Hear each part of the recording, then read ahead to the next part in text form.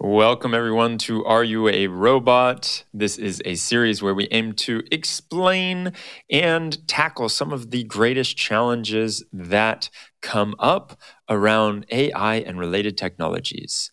Today, we are talking with Peter. Let's get a quick intro from him and then jump into the full conversation. Hi, I'm Peter Scott. I help people understand how we need to come together to own the future, to survive and thrive through a future of exponentially advancing technology, especially artificial intelligence. Okay, so a few more words before we actually start this whole podcast off. In case you would like to learn more about what we are doing at Are You a Robot, we've created a whole Slack community that I encourage you to jump into. If you like what we're talking about here and anything resonates with you, come on in, introduce yourself, let us know what you're working on and what you're passionate about around AI and ethics and data governance, all of that good stuff.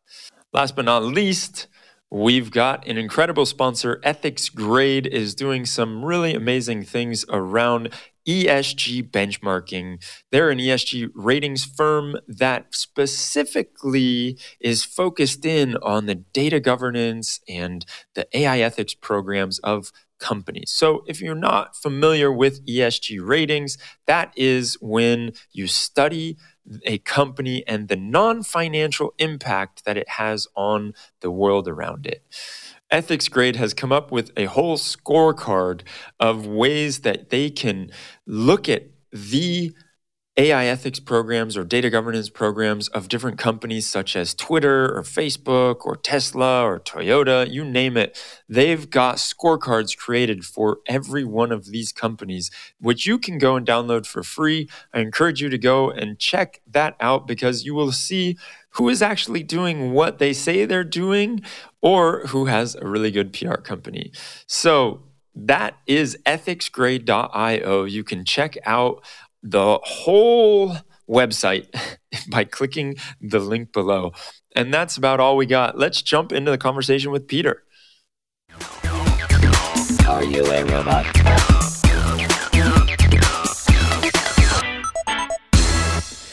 Peter, it is a pleasure to have you on the show. I'm excited to talk to you about trying to bridge the gap between those that are creating technology and very influential in the tech spheres and bringing everyone else with us who don't necessarily think about tech all day. And I know that you dive into that quite a bit, and you've just written a new book. I really would appreciate it maybe to hear about your story of how you came to be where you're at and why you think about these different things.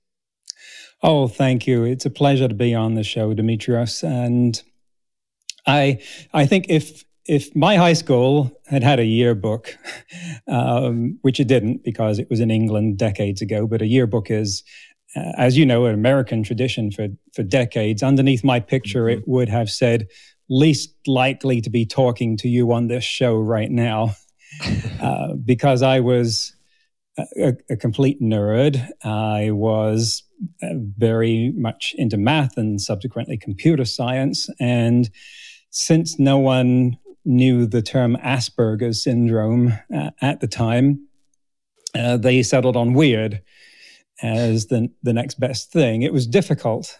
And with that kind of background, naturally, I ended up doing a computer science degree at Cambridge, and naturally I ended up working at NASA's Jet Propulsion Lab in California on space navigation and other cool stuff, none of which suggested that I would eventually be speaking in public. And in fact, in high school, the only attempt that I made at that was labeled by the teacher as the worst he'd ever seen. So it was about a decade before I tried that again. But two things happened to change that trajectory. One of them was that in realizing how inefficient processes could be at technology companies like where I was, as a result, not of the technology that we were using or the processes we were using to develop that, but of human aspects, people communicating. Project could fail completely because two people didn't get along or didn't communicate right. That prompted me to go on a journey of self-discovery through a lot of personal discovery workshops and groups, and then become a coach, because coaches help people get better at that sort of thing. And so I was doing that at the same time. So that put me in the right place. But then there was a question of where to go from that place. And that happened after I had children. And they provided the motivation for me to get out there and start talking about this, because I realized from this dual background of technology and human development that we need to bring both of those together at both right now, in the workplace today. It will produce immediate benefits. Neither side appreciates fully the other. And in the future, that the survival of the human race depends upon this integration, if you will, of the heart and the head. I appreciate the persistence in your ability to continue getting up there and speaking and public speaking. I know that is very difficult, and for a lot of people, it is one of their greatest fears. So we are glad to have you and glad that you continued with that.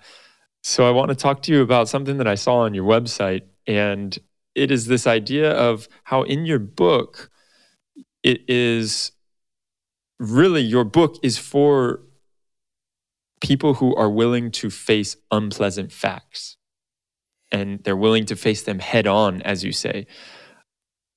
Speaking of what you just spoke about, of how merging the mind and the heart and looking at these unpleasant facts, I'm wondering, just out of curiosity, what exactly are these facts that you're speaking of? There are so many conversations that we can have about artificial intelligence. And that is one of the things that attracts me to it enormously, because I can span the whole field of human endeavor. I can talk to anyone about it, and have talked to a great many people, from middle schoolers to senior citizens.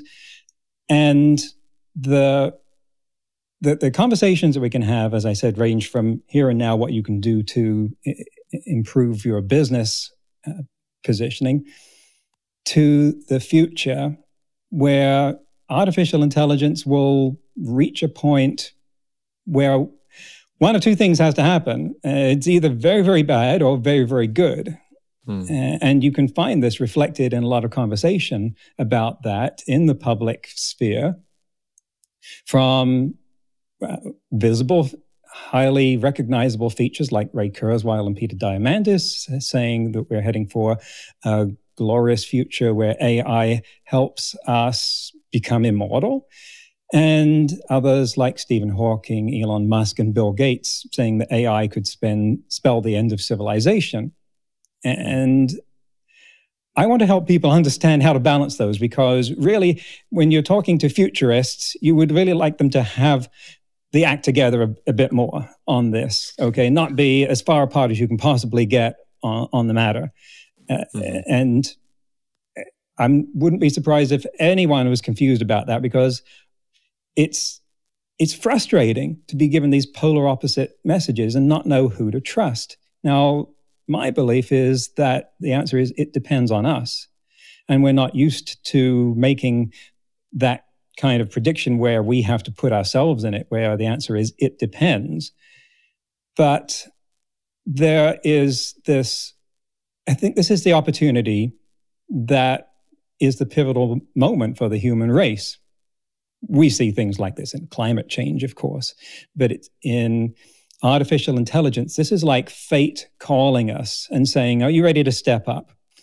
The challenge isn't going to come for maybe decades, but it will take you that long to get ready for it. And at that point, artificial intelligence will be as smart or much smarter than we are. And will we, at that point, have matured to the level where we can coexist with it, where we can handle that tool? Like, you give a chainsaw to a toddler, odds are that they're not going to cut down a tree, that they're going to cut off their leg. And that's the situation we're going to be in. So can we grow up so that we can take advantage of the enormous possibilities that offers us to transcend who we are right now through that level of technology?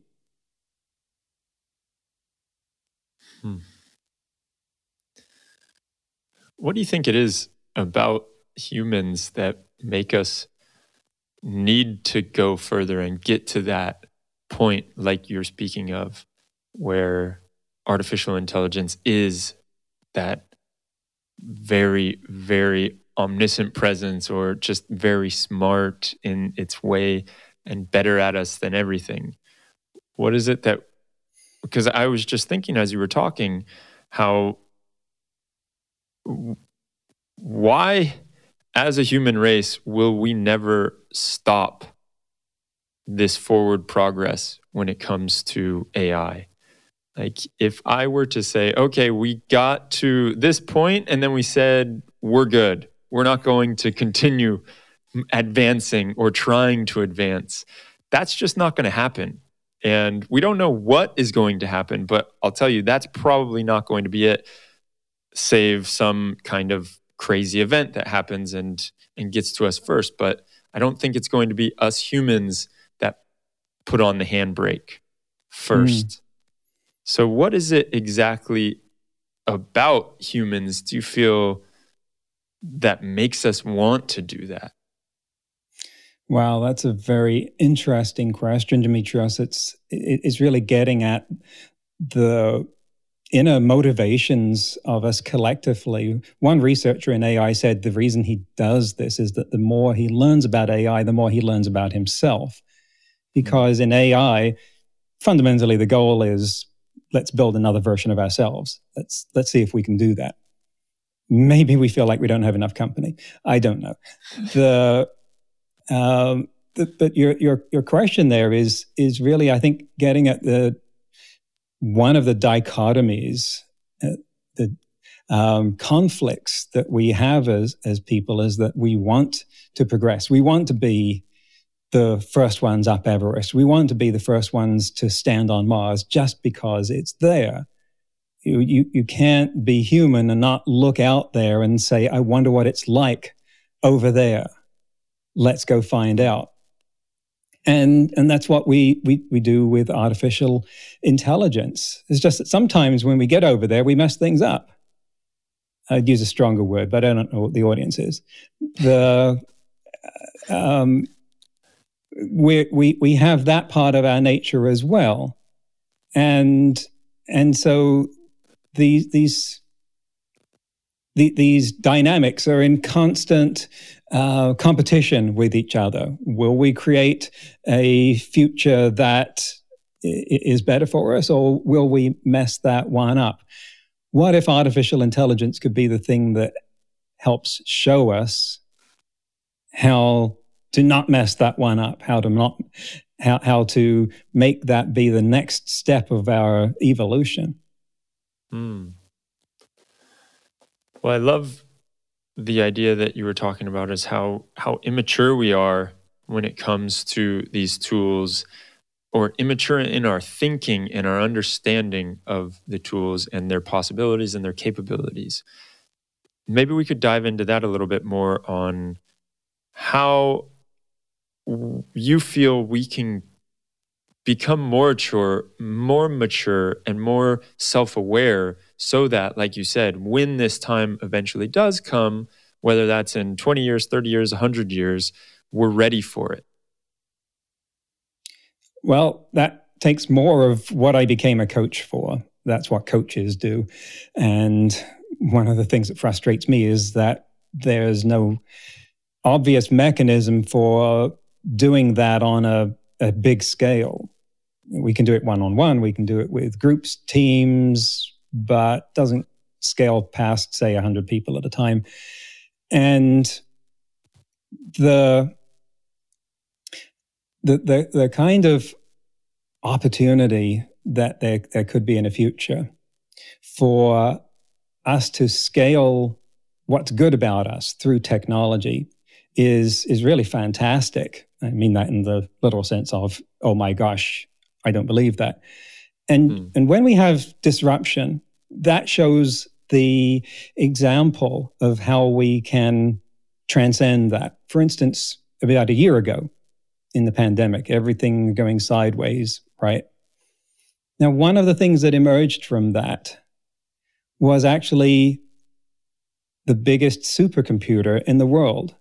At that point, last April 2020, was not one that was produced by the Japanese, who like to build really big computers, going from the K1 to the Fugaku, was not the IBM Summit, but by a factor of 2, the biggest supercomputer on the planet was the Folding at Home Network, which was a distributed computing system comprised of millions of machines that people around the world had signed up to be part of this network for solving protein folding problems, which are hideously computationally difficult, to help find cures for COVID. Yeah. And so we came together globally, and that's just one tiny little way which we showed that to produce that effect. And when you see, like as a coach, and you're working with someone and you see the light bulb go on and you see the kind of change that can come about from people going from all different directions to let's go in the same direction at the same time. It's like the difference between a candle and a laser.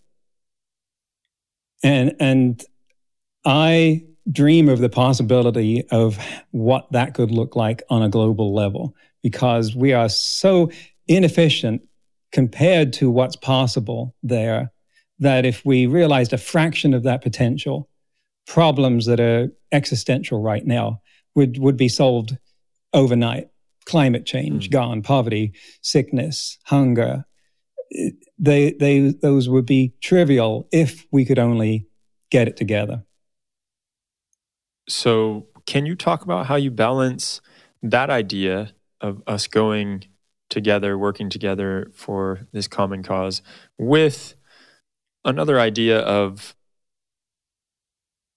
the word I want to say is dissonance, or just critical, being critical about something and not blindly accepting whatever comes your way. Right. Well, one of the questions I often get asked, and thank you for not actually asking it, was, am I an optimist or a pessimist? And on this, and my answer is both of those are based on an irrational assessment or reaction to something, and I'd rather make a realistic assessment. So, can you rephrase the question?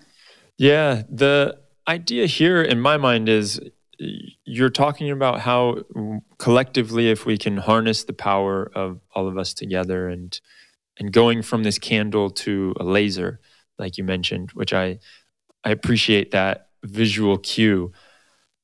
I just wonder how you can balance that with making sure that there is proper pushback, and you don't just have yes men around you, or yes women, or yes people around you, and so that there is the diversity in the opinions and everything, and also just along that point, harnessing the collective intelligence and being able to go into that very powerful mode that you're talking about, like the laser. Right.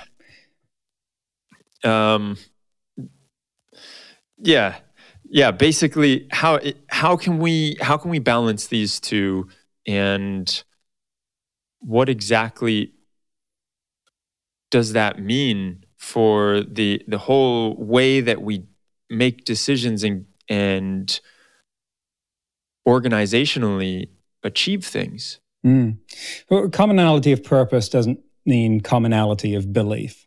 It means we agree to come together to support this goal. And in an organization, to pull it down to that level, you often have different parts working against each other, sometimes quite consciously. Run through a few Dilbert strips, you get the idea. And they're working off hidden agendas and other things that are part of a dysfunctional corporate culture.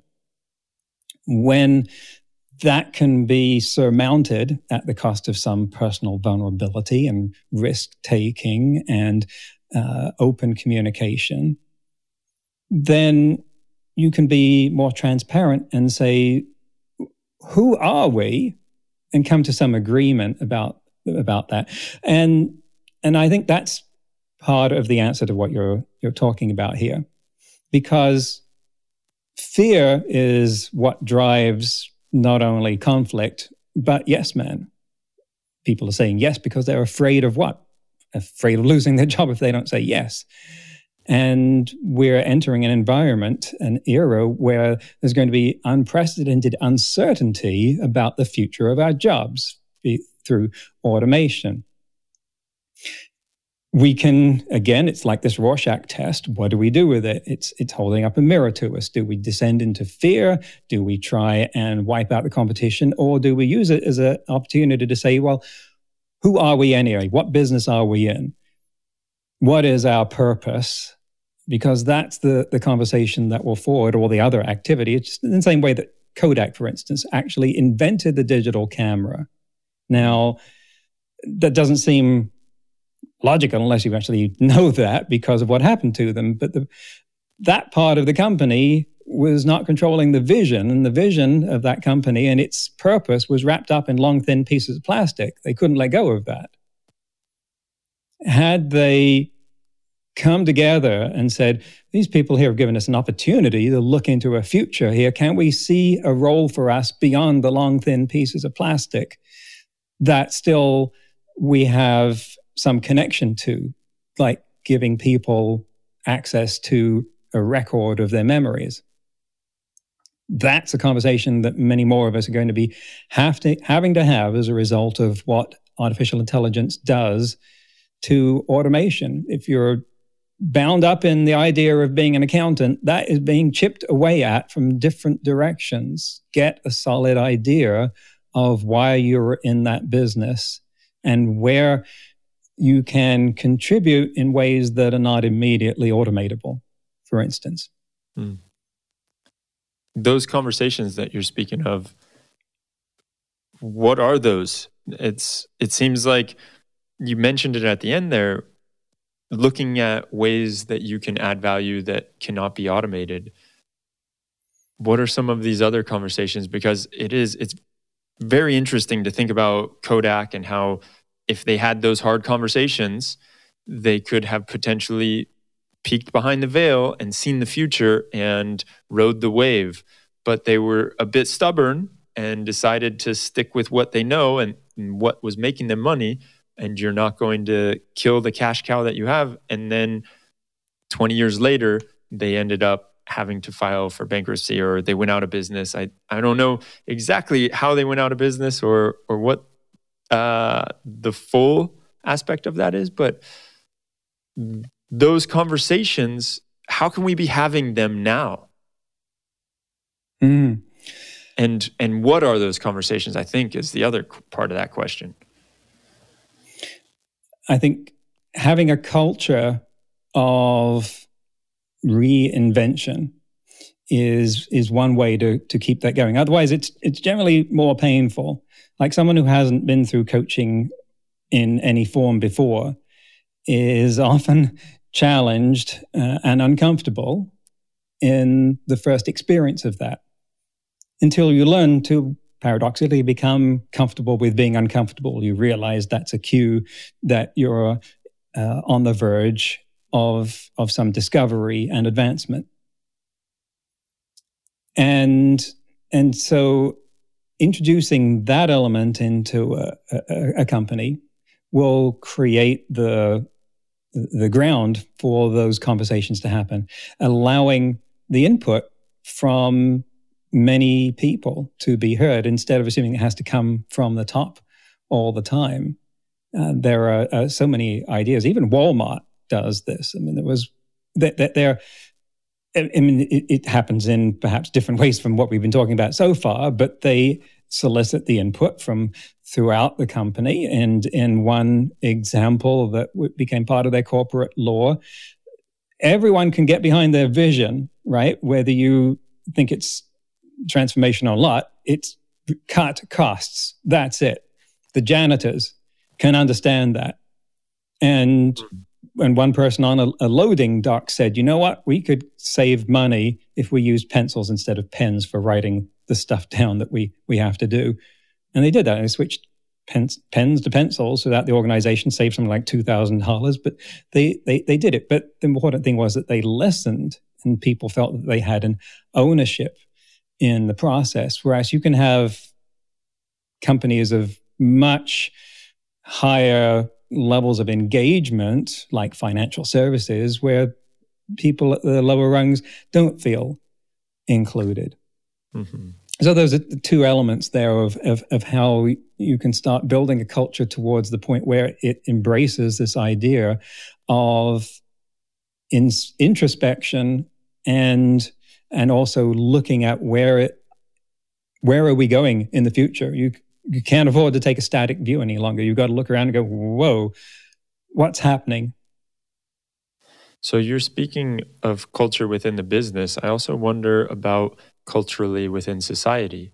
How do you feel we could have these conversations? That is such a great question, because every time someone mentions national conversation, I wonder, where is that? Is this just something that happens to show up on all the headlines of the tabloids at the same time? Is that what you mean? It was more obvious perhaps 30 years ago in that if it showed up on the 4 networks nightly news at the same time, you could call it a national conversation, and then they would have it on PBS on Sunday, and you would feel that there was some sort of closure, but not now, because of just this millions of different channels coming at us. So getting something into the popular culture looks a lot like a food fight, and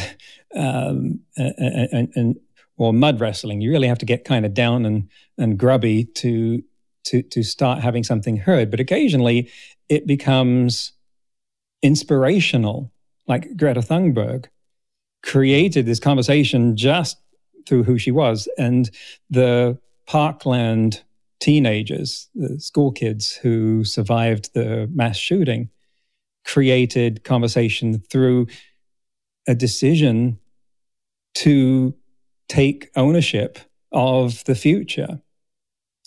So I don't have an answer to the elements of how you go from A to B in producing this large conversation, but I think it starts with courage, because those are 2 examples there of great courage.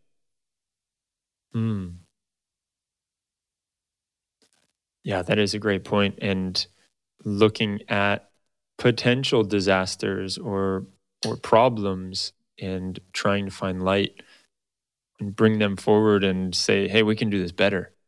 There's a way that we can make this better than it has been going, or than we feel it's going to be going, or it's continuing to go. So one thing that you talk about a bunch that I've seen is this idea of the 4th industrial revolution. Can you break that down for me? Because I was a little bit confused. I guess the 3rd revolution is the internet and technology as we know it. We have had these great industrial revolutions, starting with steam power, which amplified our ability countless fold to extend our hands and our legs, if you will, to create this amplification of force. Then the next industrial revolution was electronic, use of electricity in lighting and telegraphs. And then we had digital communication. We had the computer. We had the computer revolution, which amplified our power of thinking, which then evolved also in the second half into the internet revolution and the ability to create, to communicate instantly. And I just think it's, by the way, it's amazing that here we are in an era where I can get the answer to almost any question that anyone else on the planet knows the answer to in a few seconds, even right now, by saying the name of the little hockey puck shaped thing sitting next to me and asking that question for fear of triggering. She'll get in on the show and get that.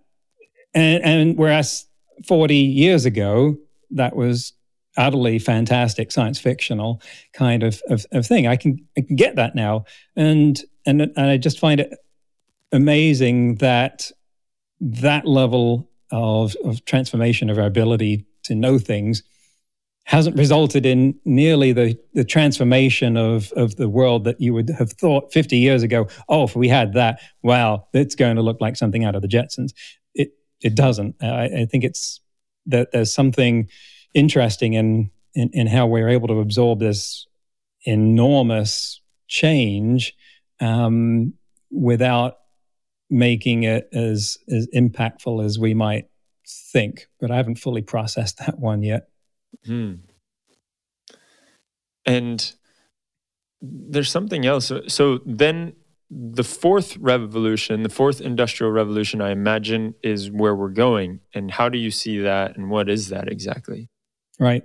And we have a lot of exponential technologies at the moment, and anything that is based on digital computing is advancing exponentially, has been since at least 1940. You can draw the graph back earlier than that if you want. And there are lots of analogies with exponential growth that you can look at. I won't take the time right now because you can look them up, but one of them is the chessboard. Ray Kurzweil talks about being on the second half of the chessboard. What does he mean by that? Well, there's this old analogy about putting a grain of rice on the first square of a chessboard, 2 on the second, 4 on the next one, keep doubling. And by the time you get to the end of the first half of the chessboard, you have 2 to the 32 grains of rice, which is about the size of a largish field of rice in terms of yield. But that's still within our experience, right? So 32 doublings of rice, we're still in the ballpark of what's in our realm of experience. But things in the natural world don't double more than 32 times as a rule. Now, past that, this is where it gets bizarre. And by the time you get to the end of the chessboard, you have enough rice to cover the whole country of India, where this legend starts, the story, to a depth of 1 meter. It would, or if it was on the chessboard, it would stretch for a quarter of a light year. Now, that second half of the chessboard, those doublings there are what produced this amazing transformation. And that's where we stand now with respect to the doublings of computerized technology. We're in the second half of the chessboard. And each one of those doublings is going to result in this enormous change. And now here's one of the mind-blowing things about this era. It's producing this effect in so many different technologies. Your smartphone has a level of technology. Even in 2010, it had more computing power than NASA did in every mainframe it had put together. Now it's 100 times that capability. But in 30 years, at the current rate of exponential growth, it will have as much computing power as Google does now, the entire company. Now, that is mind-boggling when you think about how much server power they have and you holding that in your hand. But there's no reason at the moment why the technology shouldn't get to that point. But that's not even the second most impactful or fantastic thing that I want to say about that. Because the next one is, now imagine how much power Google has at that point, at the same level of scale. We are talking about computing power being as ubiquitous as trees. I can't fathom the consequences of that, and yet mathematically that is 30 years away. That is as revolutionary as it gets, right? And then consider, well, what do? We don't need to hold Google in our hand, not when we have instantaneous connection to the cloud. We can condense what we need down to the size of a grain of rice. And that would be kind of hard to keep track of, right? You would keep losing it. But we can embed them in our heads. That would be the logical place to put it. 30 years from now, we'll have cracked the problem of communication with the brain. So we'll be communicating instantaneously with the cloud and therefore each other. And that is a transformation of our experience that could lead the human race from the candle to the laser. The ability to be in that simultaneous communication at the speed of thought with as many other people as you want on the planet.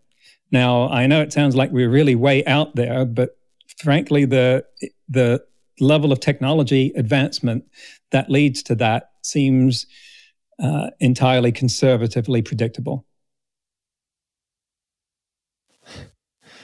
I think about that one and I wonder a lot because I practice quite a bit of meditation, which is a lot of trying to rope in my thoughts and bring it and be able to focus more clearly. And if we had something in our mind that was able to register all of the thoughts that are going on, I know that I have thousands, if not hundreds of thousands of unconscious thoughts every day that I'm not even aware of. And so how is it needs an off switch. Yeah. You've got to be able to turn that thing off when you want. Exactly. How is it going to be that? That's what I wonder about is like when you talk about cracking the mind or being able to read the mind. And I know there is a lot of work going into this right now. And I've seen even back in, I think it was like 2010 or 2011, devices that you could wear and you could think about a sphere and it would put a sphere onto a computer screen. And of course, everyone knows all of the hype that has been generated with Neuralink and all of that that's happening. I just wonder about that and how it will be executed, because if the idea is, okay, I can think a thought and then it will send a message to my wife to pick up milk or something, that's great. But what happens when I think about that, but I don't actually want to send it and it's already been sent and there's a whole conversation that's happened and it's like, hey, I didn't want to start that. It was too instantaneous. And so those are some of the things that I think about. But when it comes to this idea of everything, basically Moore's law, or as you were talking about it, this chessboard and how things are growing at such an exponential rate. And then I think about what you were talking about before with, it's a little bit sad how we've taken such an incredible development of computing and information and the democratization of information and the ability for us to have something that is stronger than what NASA could have fathomed back in 30 years ago. We have that in our hands, and how we haven't really capitalized on it, or we haven't grown into it. It's like we're wearing a pair of shoes and there are parents' shoes. They're too big or something. We haven't grown into them yet. And I look at what you're talking about and going back to Moore's law or the chessboard and thinking how there was a lot of stuff back 30 years ago, I'm sure at NASA, that you were expecting to exponentially grow.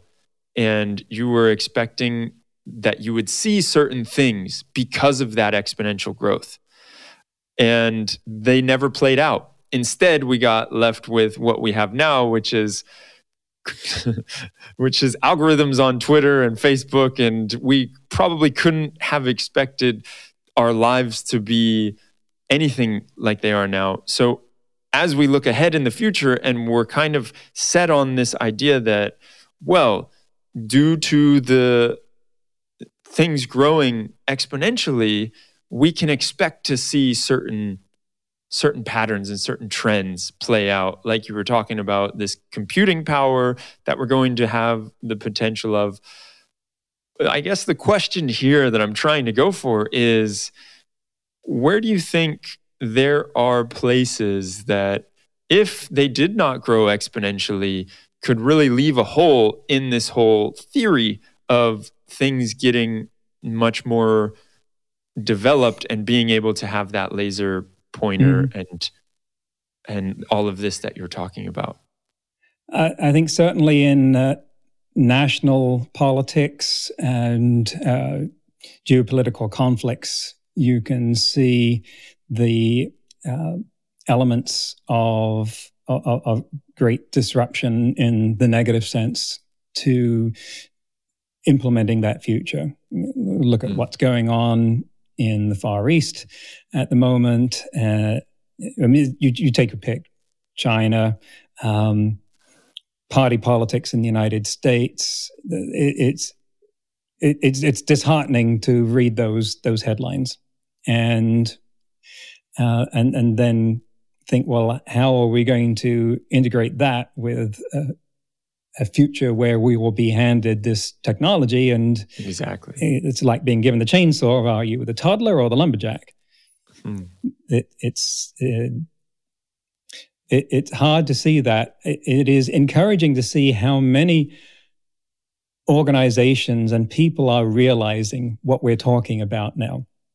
You can find dozens now of institutes and think tanks like Center for the Study of Existential Risks, Center for the Future of Intelligence, Future of Humanity Institute, those are just in England, and Future of Life Institute, Good AI, Open AI, Machine Intelligence Research Institute, the Silomar conferences, on and on. There are organizations and people coming together who are realizing what we're talking about and asking, how do we make this difference?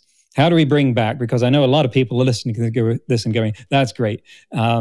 So I know that we've been talking about things that I used to think were 1,000 years in the future. Now you tell me they're 30 years away. Okay, fine. But that still doesn't help me with what I've got to do next week with quarterly sales. But all of this can be brought back to that microcosm of, can you, in that act of what you have to do to ensure the bread on the table, the next quarterly sales figures, whatever you're doing, can you take that next step towards that future where we have to be collectively ready to handle that level of technology?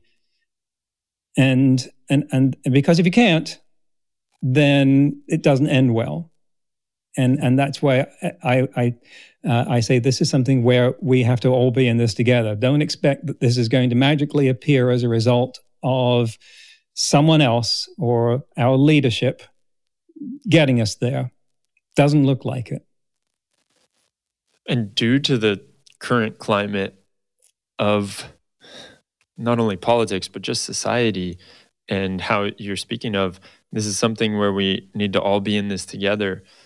And then we look at the information that is out there. And of course, you have what you spoke about earlier, the dichotomy with people saying that it could be an incredible future with AI involved. And then you have others saying that this is one of the major threats to society. How do you feel like we can all get on board with this when there is that split? And in a way, from different camps, you have polarization on what to expect. Well, that feels like one of those questions where the answer should be, if I knew that, I would I would be master of the world. I don't. There are a lot of things we need to know the answers to that we're not close to. Like, when are we going to have artificial general intelligence? If we knew that, if we could predict that with a degree of believability, a lot of this would get a lot easier. right? If we could say, yep, 17 years from now, we will have human level consciousness. Here is why. I could do a lot more with that, but I can't knock it. I can't limit that to between 5 and 500 years. And so what I say about that is, if we are not at the level yet of having the right answers, then let's make sure we're at the level of having the right questions.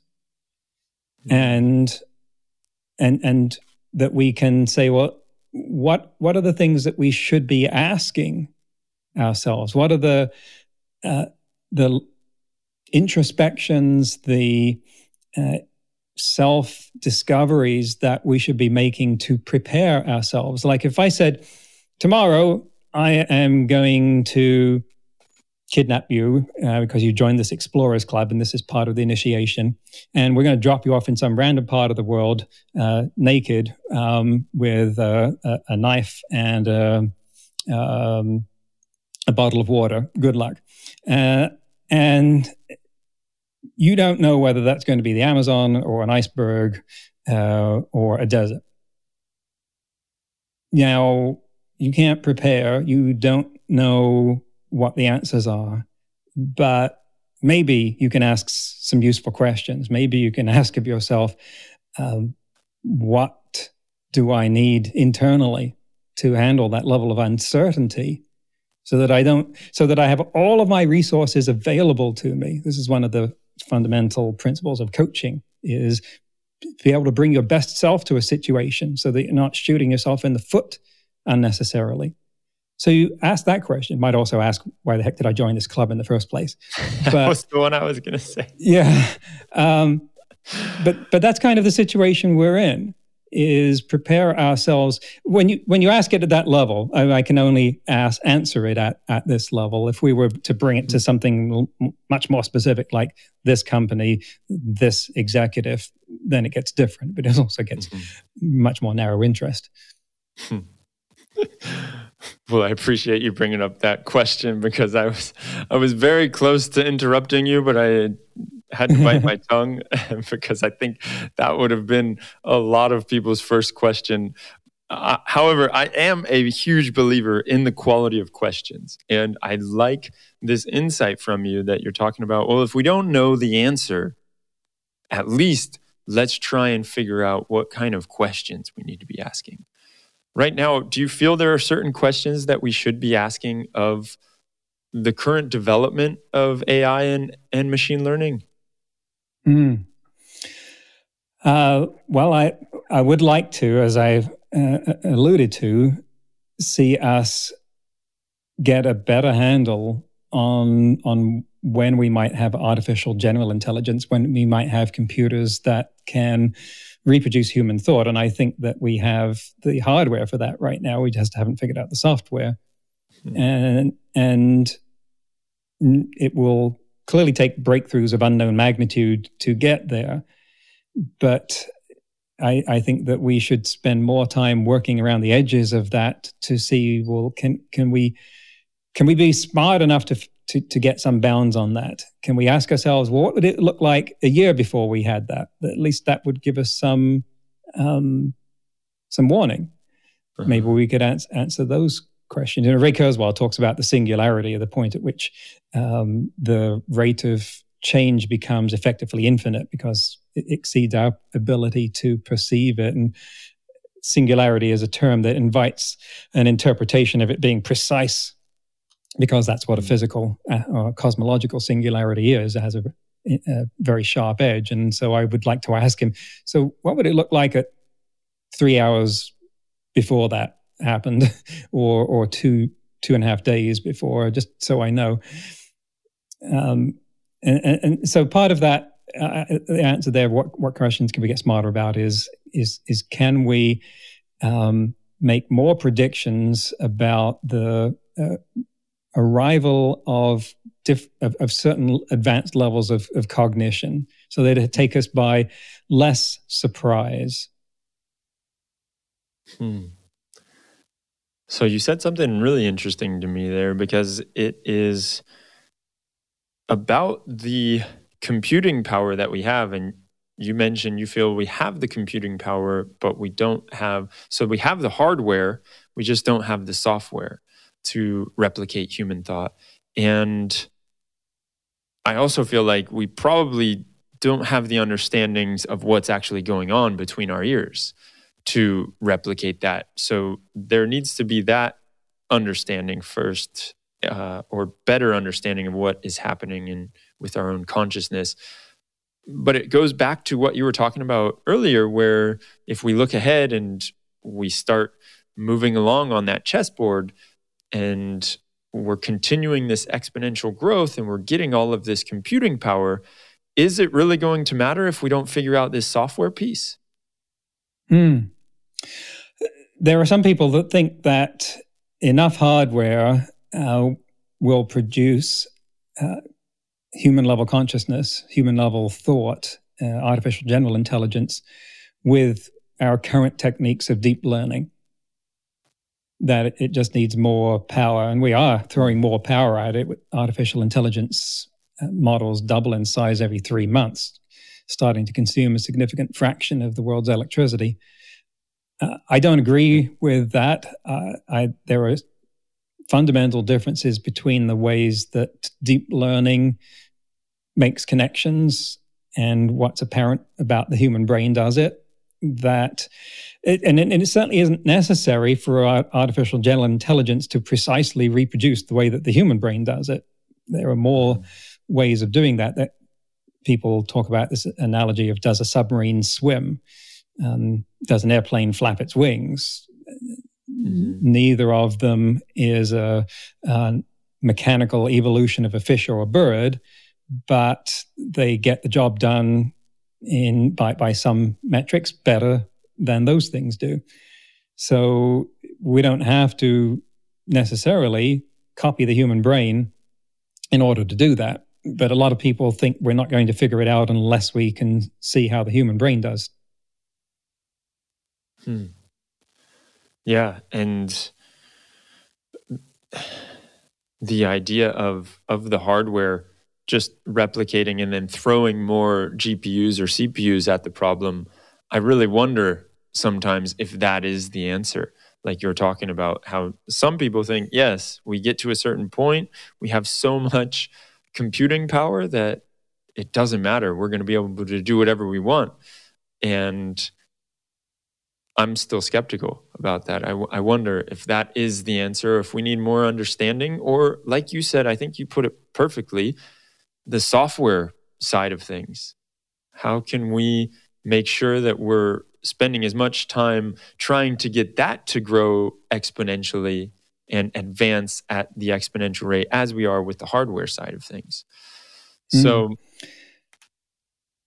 yeah, and go ahead. When computers learn how to write programs, and the examples of that happening right now are too trivial and narrow to be worth putting in that sentence. But when computers learn how to write the software, that's, in my opinion, the point at which the singularity happens, because then you no longer have to have a room full of people, pizzas, and Pepsi to develop the software. It will happen orders of magnitude faster, and so the rate of development will take off in this hockey stick there, and that could be the thing that leads to that development. One of the tropes in science fiction, we did a show about this recently, science fiction and AI. Well, one of the tropes in science fiction about AI is that us developing an intermediate AI that's smart enough to realize that it could design a much better one and tell us how to do that. And if you think about it, the Hitchhiker's Guide to the Galaxy was actually doing the same thing. Deep thought computer realized it wasn't smart enough to compute the thing that was asked for, so it designed an even bigger computer, which turned out to be the Earth. So, speaking of your podcast, I would love to know, what are some of the main things that you've learned while interviewing all of these great guests, and what are some key takeaways that you could share with us? In terms of meta learning, I learned people can be really generous with their time, and that I was able to do it and be a host that people would listen to, largely with the help of a really good audio guy that edits out a lot of my flubs. Thanks, Lee. And but it has reinforced for me what I've learned from so many other speaking engagements, that AI covers this incredible breadth of subjects, and that people are engaged with it in the same way wherever I go and whoever I talk to. They're engaged with these questions that you have been bringing up of what is our future with it? What will our jobs be like? How will society function? How will we relate to each other? Where will we fit in this hierarchy if there are other creatures that can think better than us at that time? The people are drawn to those questions, and the podcast explores those in every way. That I like to just go all over the place, from how do you use AI for doing X in your company to what has science fiction said about this, or what the philosophers have to say about the problem of consciousness. It all fits together. It's just amazing. The thing that threads all of these together is artificial intelligence and us.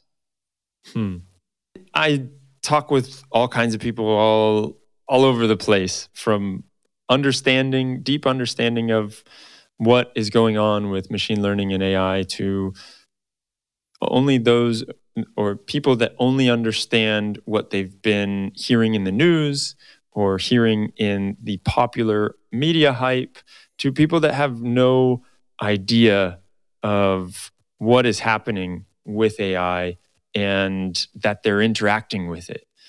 And so when it comes to this broad spectrum, is there anything that you feel like we all should know and we all should keep in mind as we move forward through life and through life with AI?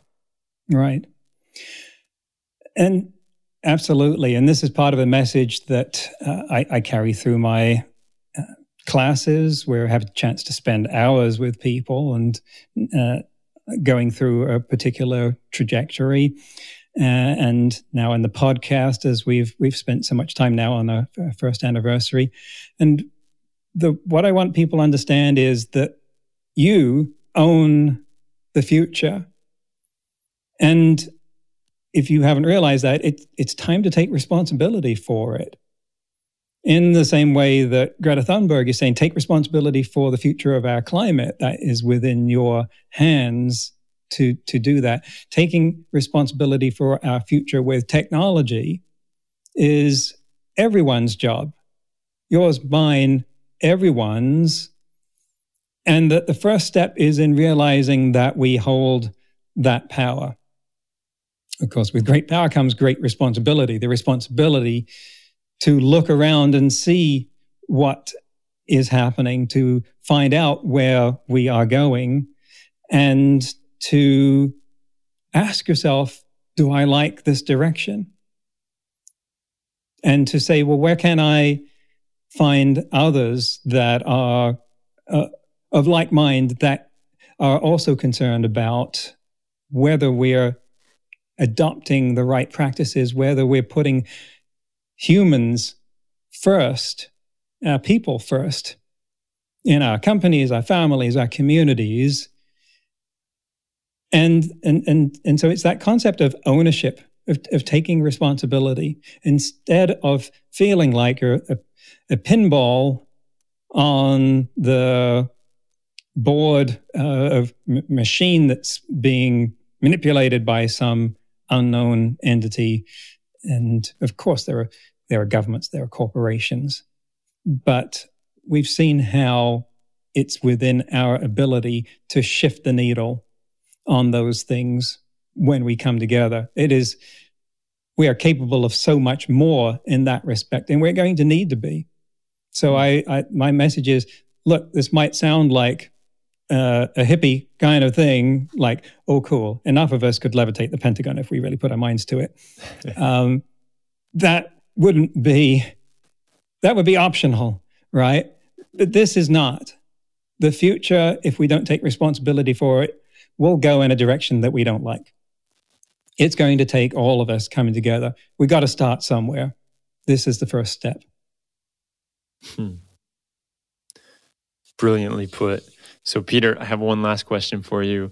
This is one that I like to end with, and it is, are you a robot? Oh, well, there will come a point in the future where we might even be proud to say that. We're not there yet. Of course, I'm sure that a lot of people have said, how can you tell? But we've come to associate that term robot with robotic, meaning pretty much what I started out with, the Asperger's and that.